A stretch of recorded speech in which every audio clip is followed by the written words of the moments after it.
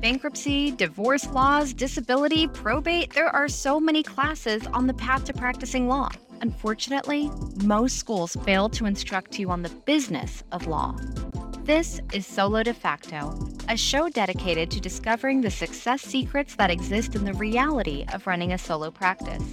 My goal is to find the one thing that separates each guest from the rest to give you practical solutions to create a thriving firm. Solo De Facto is sponsored by Back Office Betties, trusted virtual legal receptionist. Welcome, everyone. I'm so happy to be here today with another episode of Solo De Facto. Today's guest is the host of Be That Lawyer podcast and author of Sale-Free Selling, The Death of Sales and the Rise of a New Methodology. He's also president of Fretzin, Inc. Steve Fretzin, thanks for being here today. Hey, thanks, Corey. Nice to be here. So I am really excited to just dive right into this. I'm going to ask you my big pressing question, and that is, what is the one thing that you wish attorneys knew about running a successful law firm? The thing that attorneys know now that they didn't know when they were going through law school is the importance of getting your own clients. And I can't tell you how many lawyers say to me, I just wish I had learned this in law school, or they never taught me this in law school. And, business doesn't happen without your own clients. Now, if you're at a big firm, you can get work handed down to you. But I think what lawyers are starting to figure out is that when you have your own clients, there's control, there's freedom, there's independence, there's balance that you can have in your life that you just don't get when you've got 5 bosses all telling you what work to do. So I think it's something that they wish they knew. And now I think it's come to the forefront, and we're starting to really get some movement for lawyers to understand the importance of having their own business. And so when you say that you need to have your own business, what is the first step to making that happen for an attorney who's interested in that? Well, I mean, if we really want to go back to the beginning, I would say lawyers, in law school, or not lawyers, but like individuals that are going through law school to become lawyers, they really should be considering who's in their classes, who's sitting to their left and their right, developing relationships, because in 5, 10, 15 years, the lawyers that you're dealing with and engaging with every day in a classroom setting could be the GC, general counsel of a big corporation, or could be a lawyer that could refer you business or whatever.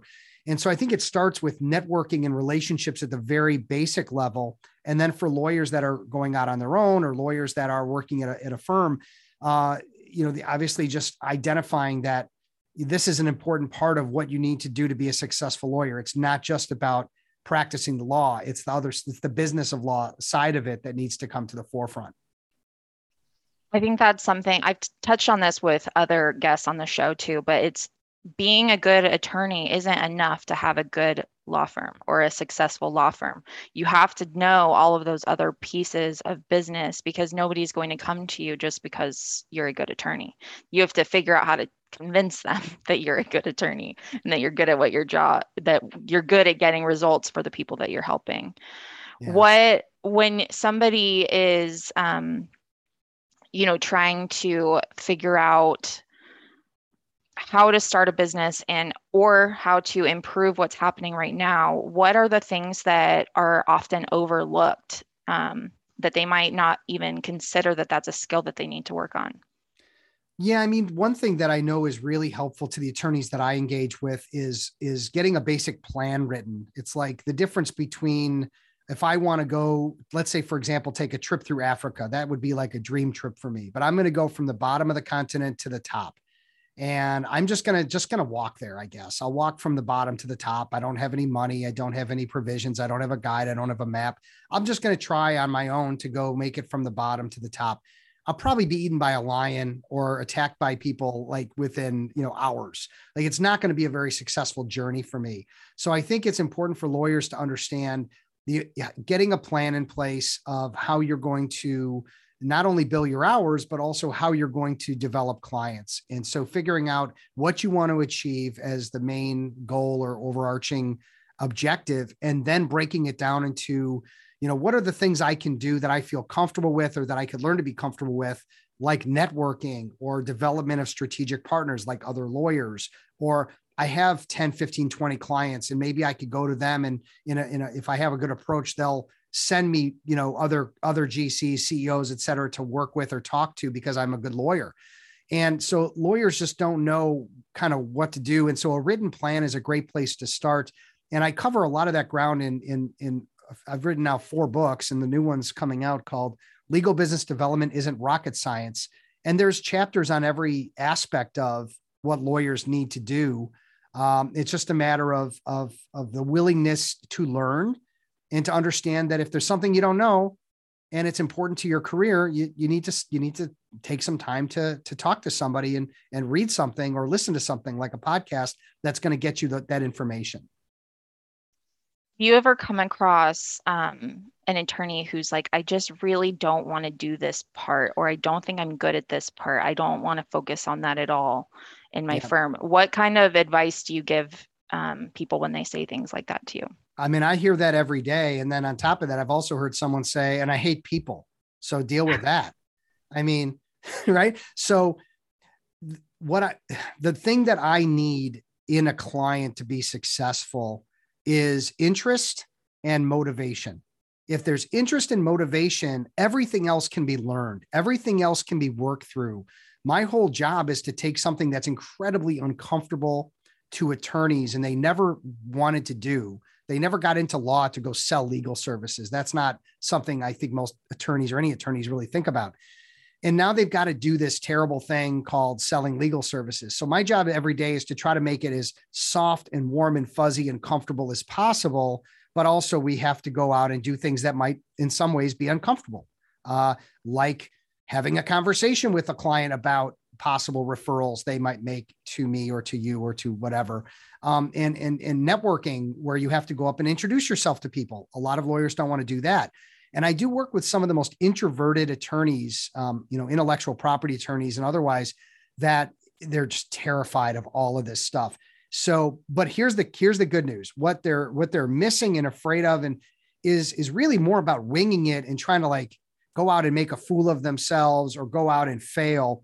What they're really looking for are systems and processes and methodologies and language. Well, that's exactly what I'm providing. So I'm taking some very introverted, uncomfortable attorneys, and by providing steps that are simple to execute and language that makes it less salesy, they buy in very quickly. And then once I've got them bought in a little bit and then they try it out and see how it works, then I really have them hooked. And then it becomes a whole different game. They feel very comfortable going out and getting business and making it a regular part of their lives after that.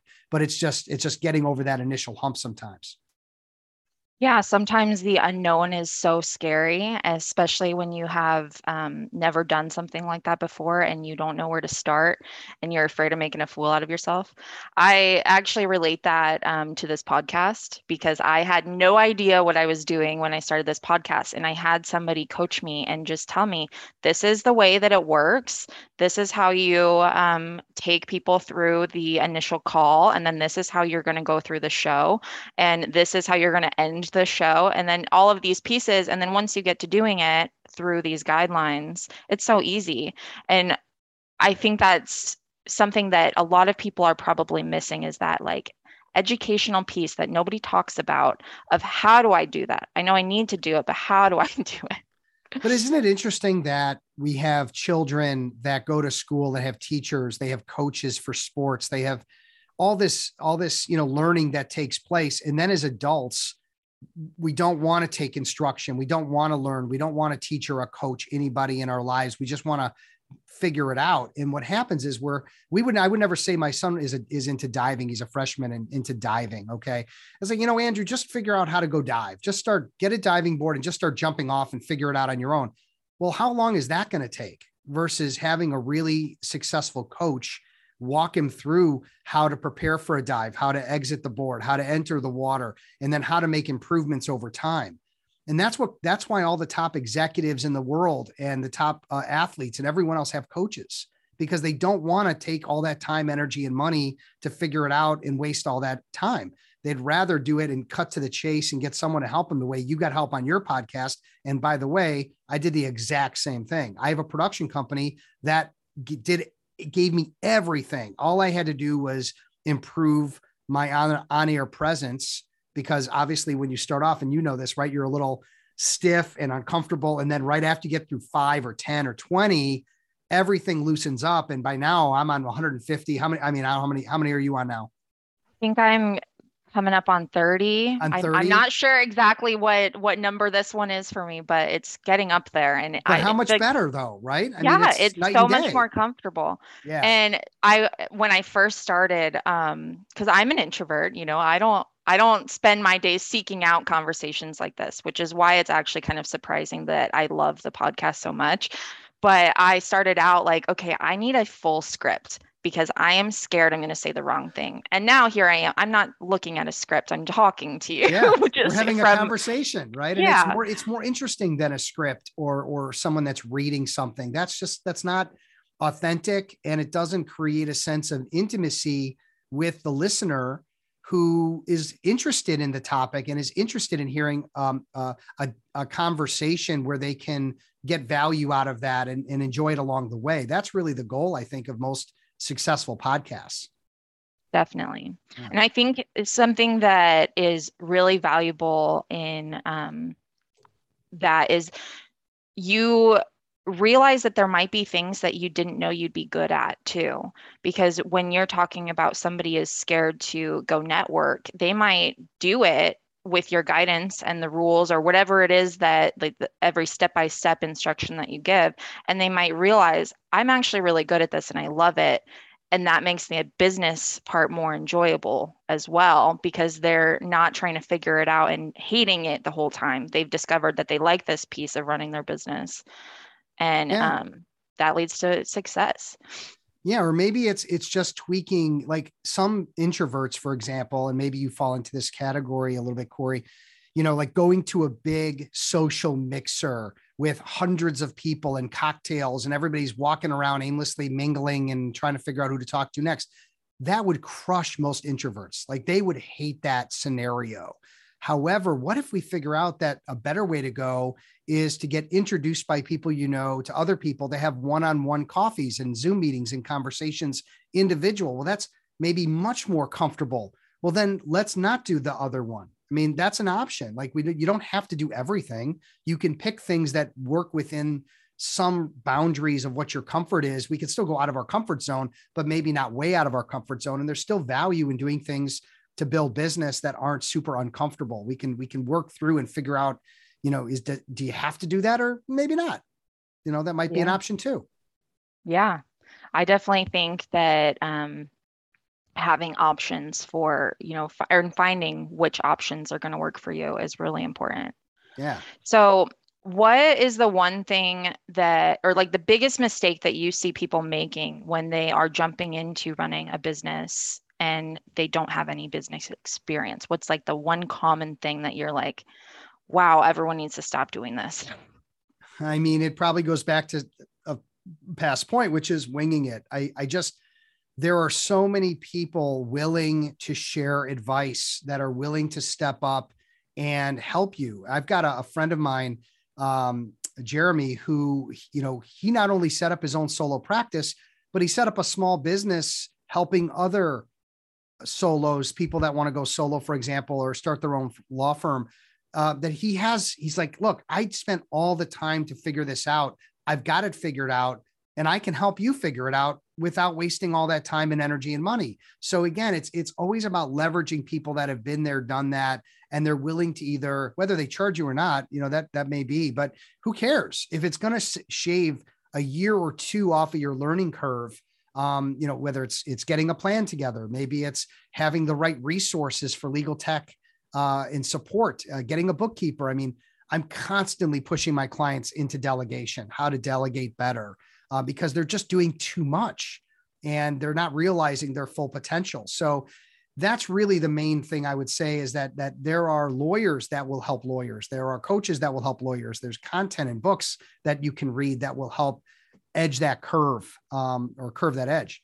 Just make it smoother to get through that transition. So I think that's probably the most important thing, is to know that you're not alone. Even if you're feeling alone, you don't have to do it alone.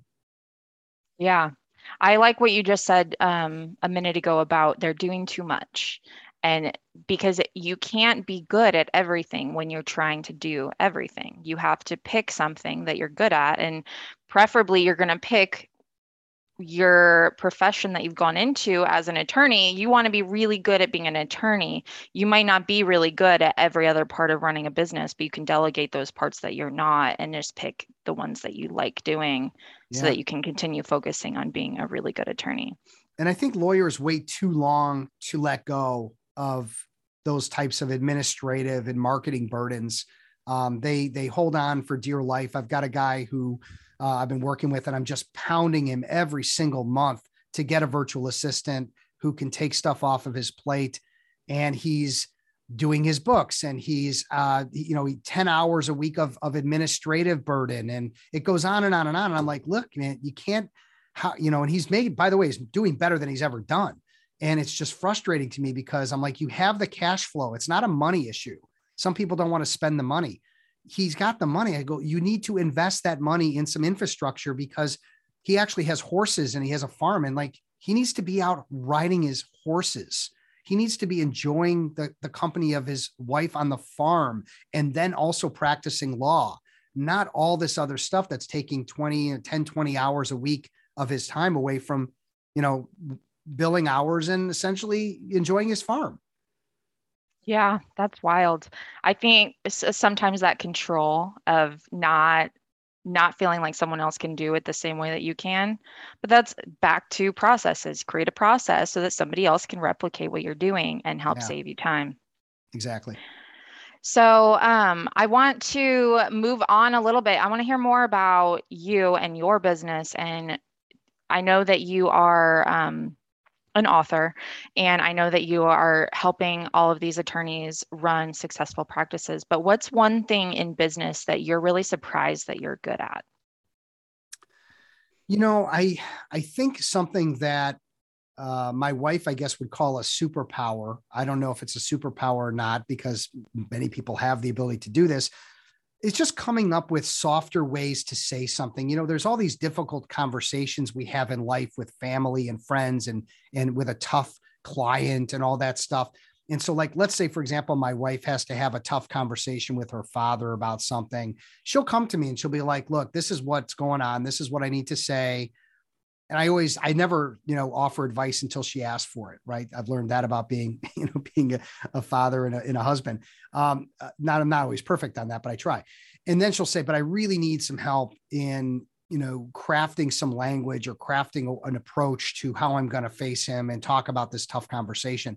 And I do this with clients every day, helping them wordsmith and come around email messaging and things so that it comes across very natural, conversational, and not forced. And I think that's something that I didn't really know I had a gift for. And it's paid off in spades, especially in how I, relay my processes and content to the lawyers that I work with. They really buy into the language that I've created because it is so nurturing and warm and non-salesy, which is really what they want. Yeah, that's a wonderful skill. I also have that skill, and I'm the person that everyone's like, okay, I need help with this email, and I need help with this, and I need help telling this person I need them to do this. And it's kind of exciting because you get to help people in a way that you're really good at, but that's pretty neat. So what is something that's exciting to you about the future or, this brand new year, 2022? I think I did a really good job in 2020 of leveraging, the positive side of a pandemic. If, and there are many people that have, taken advantage of it and invested more in marketing, invested more in infrastructure and branding. And I feel like I did a really good job with that, whether it's the podcast, getting my 4th book completed, improving my social media exposure, and also setting up some peer advisory groups. That was primarily a 2020 exercise. So in addition to coaching and training, which is my bread and butter, that's what I'm doing every single day, working with attorneys in a classroom and one-on-one to help them achieve some pretty radical goals and hit some big numbers. I also am facilitating now 5 roundtable groups.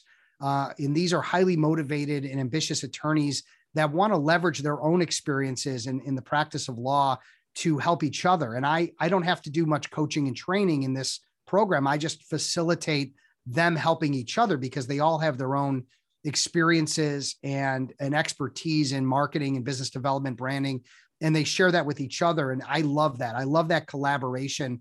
And I think that's also helped me expand my brand of not just being a coach and trainer, but also having services that are beneficial to people that maybe aren't interested or looking for coaching and training, which is wonderful. That's been a great adventure for me this last year.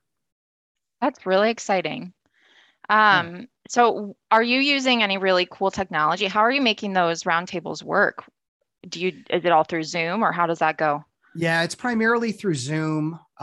Generally across the board, I love using breakout rooms. I think that's been an absolute treasure. You know, when I used to teach classes face to face, and that was, you know, the way I did things back in the day, right? 2 years ago.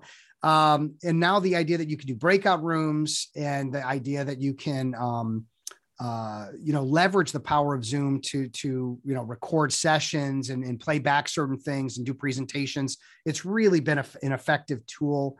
So that's one. And then another one, and look, I mean, it's all about time and how we spend our time. And I used to spend a tremendous amount of time scheduling appointments with people. And one of the best things I ever did for my business was get into Acuity, and other people know Calendly. And there's a number of other automation tools for scheduling meetings, scheduling my podcast, scheduling networking, scheduling people that are interested in talking to me about my services. And I have links for them that they can click and then go through some kind of fill out the blanks and pick out a time. And I mean, the back and forth is over. That whole thing of going back and forth is gone. And I love it. That's been an absolute treasure of technologies that I've fallen into. And there's a couple others, but that's been a big one. That's awesome. We Back Office Buddy's huge Acuity fan. It makes it so easy to like control other people's schedules. But the one thing I'm really holding out for is I want a good solution when you're trying to organize with a group that might not all be in the same organization, because that back and forth kills me of 5 different people being like, this is what day I have. This day is not going to work for me. That kills me. I think there is one, and I'm not remembering the name of it. It might be something to look up, but there is one it's where you can send out a link, and then a bunch of different people, they all see the shared calendar of what the open dates are. And then they select the ones, and then it all comes together to see like what everybody end up selecting that matches. So that does exist. I just don't remember the name of it, but that we could figure that out. Yeah, looks like I need to Google. Yeah, it's like a shared schedule thing. It's not like Slack or anything. It's just it's a scheduling tool specifically for groups of various people. Like when I used to work with, like, I don't work with law firms anymore, but back in the day, let's say I'm training 10 attorneys. And I remember their marketing persons, saying, hey, we need to get a date together for this meeting. And then everybody would get this calendar and see where everybody has sort of selected as their open times. And then we'd pick the 1 out of 10, let's say 8 out of 10 are able to make, and that would be the date that we would choose. Or maybe it wasn't 10 out of 10, but it was like the best of, some were 3 out of 10. Well, that's no good. So 8 out of 10 was better. So we'll have to get that, maybe put that in the show notes or do something with that. Yeah, definitely. All right. So now I know you have a really interesting story of how you got to where you are today. And I would love to hear more about that. How did you get to this point of being a 4-time author and a successful trainer and coach? Well, how far back do we want to go? As far back as you want to take me. All right. So I was born. Okay. I'm not going to go that far, but I would say I fell into, and this is for people over 40. I fell into a sales job in my teen. I was a worker. I'm of the generation that, it's all about, my father set me up with a work ethic that's second to none. I mean, that just shoveling driveways, mowing lawns, like, how do you make money? And I started working at 14. And by 16, I found my first sales job at a place called Kinney's Shoes, the Great American Shoe Store. It doesn't exist anymore. I think they were partners with Foot Locker at some point. And I was selling shoes, and I was making 1% commission on shoes and 5% commission on socks and purses and other accessories. Well, guess what? I spent most of my time selling, socks and purses and stuff that would go, you can't buy those shoes without socks. You can't buy those, and I just learned some very basic sales techniques. And then the interesting part was the commission wasn't very much. I don't know if you figured out the math on that, but 1% of a $35 pair of shoes is not going to make you rich. Yeah. But I was competing against other part-time salesmen at other stores around the area. And I got really competitive with it, and I just couldn't believe it. And I went to college basically just to get a degree to get out of there so I could start selling again. And I kind of worked my way through a number of sales jobs and ended up in franchising, selling franchises. And that was beautiful because not only was I selling kind of a high ticket purchase, like someone buying an actual business from me, but also I was overseeing 50 franchisees in the Midwest. So my job wasn't just to sell them a business. I then had to go in and help them build it. I had to help support them to grow it. And I had to learn everything about how to run a business in order to really be successful in helping them. And by the way, my favorite part of helping them was, you need to increase sales. Let's go out for a day together and go selling. And the person would look at me like I was an insane asylum. Like I was crazy, but I'm like, no, let's go. We'd hop in my car and we would drive from strip center to strip center, walk into places to sell. I was selling sign businesses. So we'd talk about, what kinds of signs they need. And it was amazing how much business we would find just walking in. Here's the best one. This is a funny one. It would say no soliciting on the door. We'd walk in, they'd say, didn't you see the sign? It says no soliciting. We'd say, actually, we didn't, because it's a little small. We actually think it might make sense for you to have a bigger sign. That's what we do. I mean, that's pretty, the perfect way to overcome the objection. Right? Pretty crafty. So we were thinking about ways to overcome objections. We were thinking about ways to do things. But the reality is that the way that people sold in the 80s and 90s and the way that I had been taught to sell became less and less effective as more information and internet and everything came into play. And I don't know how you feel, but when you meet someone who's trying to sell you something, I know I don't feel good. And I don't think you probably feel good either, especially as an introvert. You're probably like putting up a wall, right? Well, and as a marketer, I read through it so fast too that I'm like, okay, I don't like talking to people that much already. I don't want to talk to you. Take it a step further, you in particular. I mean, there's a reason why when we walk into a department store back in the day when I guess we were doing that, someone would approach and say, may I help you, sir? And I would say, just looking. And I would put my hands up as though this is going to somehow keep them at bay and keep them away from me, this invisible wall that I just created by putting my hands up. So the whole attitude of how we think about sales or how we feel about being sold is very different than it was in the 80s and 90s and even in the early 2000s. And I think a big part of that is the shift of the internet and shift of just how much competition there is for stuff and for services. So I think that was a big part of it. And I actually hired a coach, years ago, back in like 2002, 2003, and he was instrumental in teaching me improvements and efficiencies and things that I never really thought about. And I realized I was really just trying to outwork everybody. I was trying to outwork my other salesmen, compatriots. And when in reality, I wasn't being very efficient in how I was doing things. I was using an outdated system because that's all I knew. And so the equivalency would be, someone that has 10 years of sales experience, but really has one year of sales experience 10 times. Like I hadn't made any dramatic shifts up into that point and I was still doing great, by the way. I was still making great money. I still was top of the list of competitive against other salespeople and all that. But I think it was a combination of working in franchising and getting that business experience and then working with some coaches that really helped me realize not only my full potential, but that I loved the idea of helping others and the idea of coaching. And if we want to go back just a little further, I'll share one more kind of different thing. Maybe people that are listening haven't heard before, but when I was 26, I was involved in a small plane crash in a local North suburban Chicago suburb. And we flew up to go jet skiing and boating and all that. And then we came back and we lost our engine in a small plane, about a 6-person plane, about 6,000 feet up. It was night. It was raining. It was dark. It was scary. And it was just a life shattering, as you can imagine, event. We crash landed into a house. So it wasn't a safe landing. That would be traumatic enough, but I was basically torn apart. I broke both of my arms, my hip, my leg, I was just a ribs. I was just a train wreck. And that also was another piece of the puzzle as it relates to people don't realize how fragile life is. And I don't even think the pandemic has proven that out, that we need to take every day seriously. We need to have fun. Yes. I'm not saying have fun. I mean, of course, have fun, but we shouldn't take things for granted. We shouldn't take time for granted. We shouldn't take our children for granted, our families, our business. We need to make the day and seize it. All right. And that's really those lessons together. I think the plane crash, the sales learning I did, and the flip over of wanting to be a coach where I could help others versus just try to make a buck.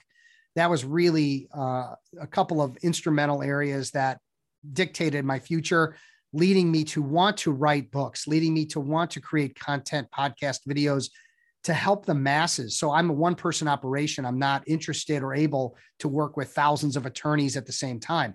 I'd rather work with 30 or 35 attorneys and put my heart and soul into them and getting them ahead. And I can only do that every year. And then everyone else that isn't as motivated or finding me or whatever, I would love to have them read my books and email me with a great takeaway they got, or I listened to your podcast and I pulled this out of it. It really helped, change the way I was thinking about running my firm. To me, they're all important not for my ego. I mean, certainly it feels good when you teach something and someone uses it and gets results, but I think more it's about, I'm helping an industry that needs a lot of help. And whether I help them directly or I help them indirectly through my content, I don't know that I really care. I think it's really just about this is an industry that needs a lot of care and help and attention. And I'm going to give it to them one way or the other. Yeah, I love that. And there's so much shifting happening in this industry right now that I think a lot of people aren't really prepared for, but it needs it. And it's great that it's happening. But I think people like you need to come in and offer that help to get attorneys through the shift so that they can come out and have a successful firm after it becomes less transactional and more human, like what we're seeing right now. And your story of the plane crash I got chills because I just can't imagine how scary that would be. But I love that you took away that you have to do things that are important to you and you have to do things with a bit of seriousness and understanding how important life is because it can all fall apart. And so it's kind of a bummer that those lessons have to come out of like such traumatic things. Yeah. But sometimes let's hope that anyone listening to this can listen to the story and take the lesson as opposed to having to go through something like that themselves. But it's great that you're sharing. Thank you. I mean, in the equivalency too of the lawyer, someone that is working at a firm, billing, 60 hours a week, goes home at 7:00 or finishes the day at 7, sees their kids for a few minutes, crashes out, does the same thing over and over. How long is that really sustainable? And are you really enjoying your career? Is it even a career? Is it a job? And you only have, if I'm saying you only have one shot at this and that's the life you're living, maybe you need to look at some alternatives. There are ways out of that. You just have to look at what those alternatives are and make some tough decisions about the changes you need to make in your life and who can help you. And that's really important because I don't think you get another shot at this. I think you get one shot and you got to take advantage of it. And, I can't tell you how many 60-year-old attorneys come to me and their book has been taken away because the guy who was feeding them retired or whatever. And they're like, now what do I do? And I'm like, well, you go back, 30 years and that's when you should have started, but you can't do that. So I help them try to make the next 10 or 15 years the best possible. But the reality is that lawyers need to be thinking about this almost every day and making some tough decisions about how they're going to get that balance and get that real life out of their job and their career and their family and their balance. That's it. Yeah. And that goes back to doing it all. You can't be good at everything. So if you're spending all of that time dedicated to work and not focusing any time on your family, what's going to happen when you're done working? What's going to happen when it's time to retire and you haven't put any of that time into your family or your own personal life? because who wants to just work 20 hours a day until they're 90? Like I don't know anyone that wants to. No, and in the saying goes, like on your deathbed, I just wish I had worked more. Like, I don't think that's being uttered out of people's lips on their deathbed. I think they're probably regretful of things they didn't do because they maybe worked too much or just weren't really happy with the way they ran their life. Yeah, 100%. So if you could go back in time to, say when you first, before you wrote your first book, what would you tell yourself at that time? Oh man, I would say, before I wrote my first book, there was something that I did that I don't know if it's a regret because it was good life lessons, but one of the things that I struggle with and I've finally got it under control for the most part is shiny penny syndrome. And maybe people know what I'm talking about, but there's a lot of things that are exciting and new.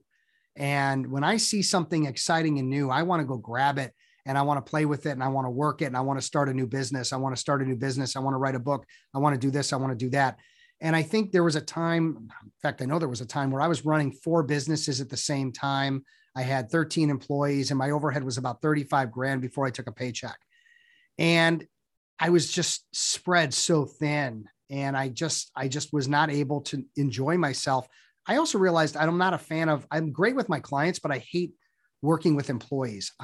It's just not something I enjoy because I feel like I'm not either selecting the right people. I like everybody. So I sometimes my wife will tell you like, I made some bad hires. Well, yeah, because I love everybody.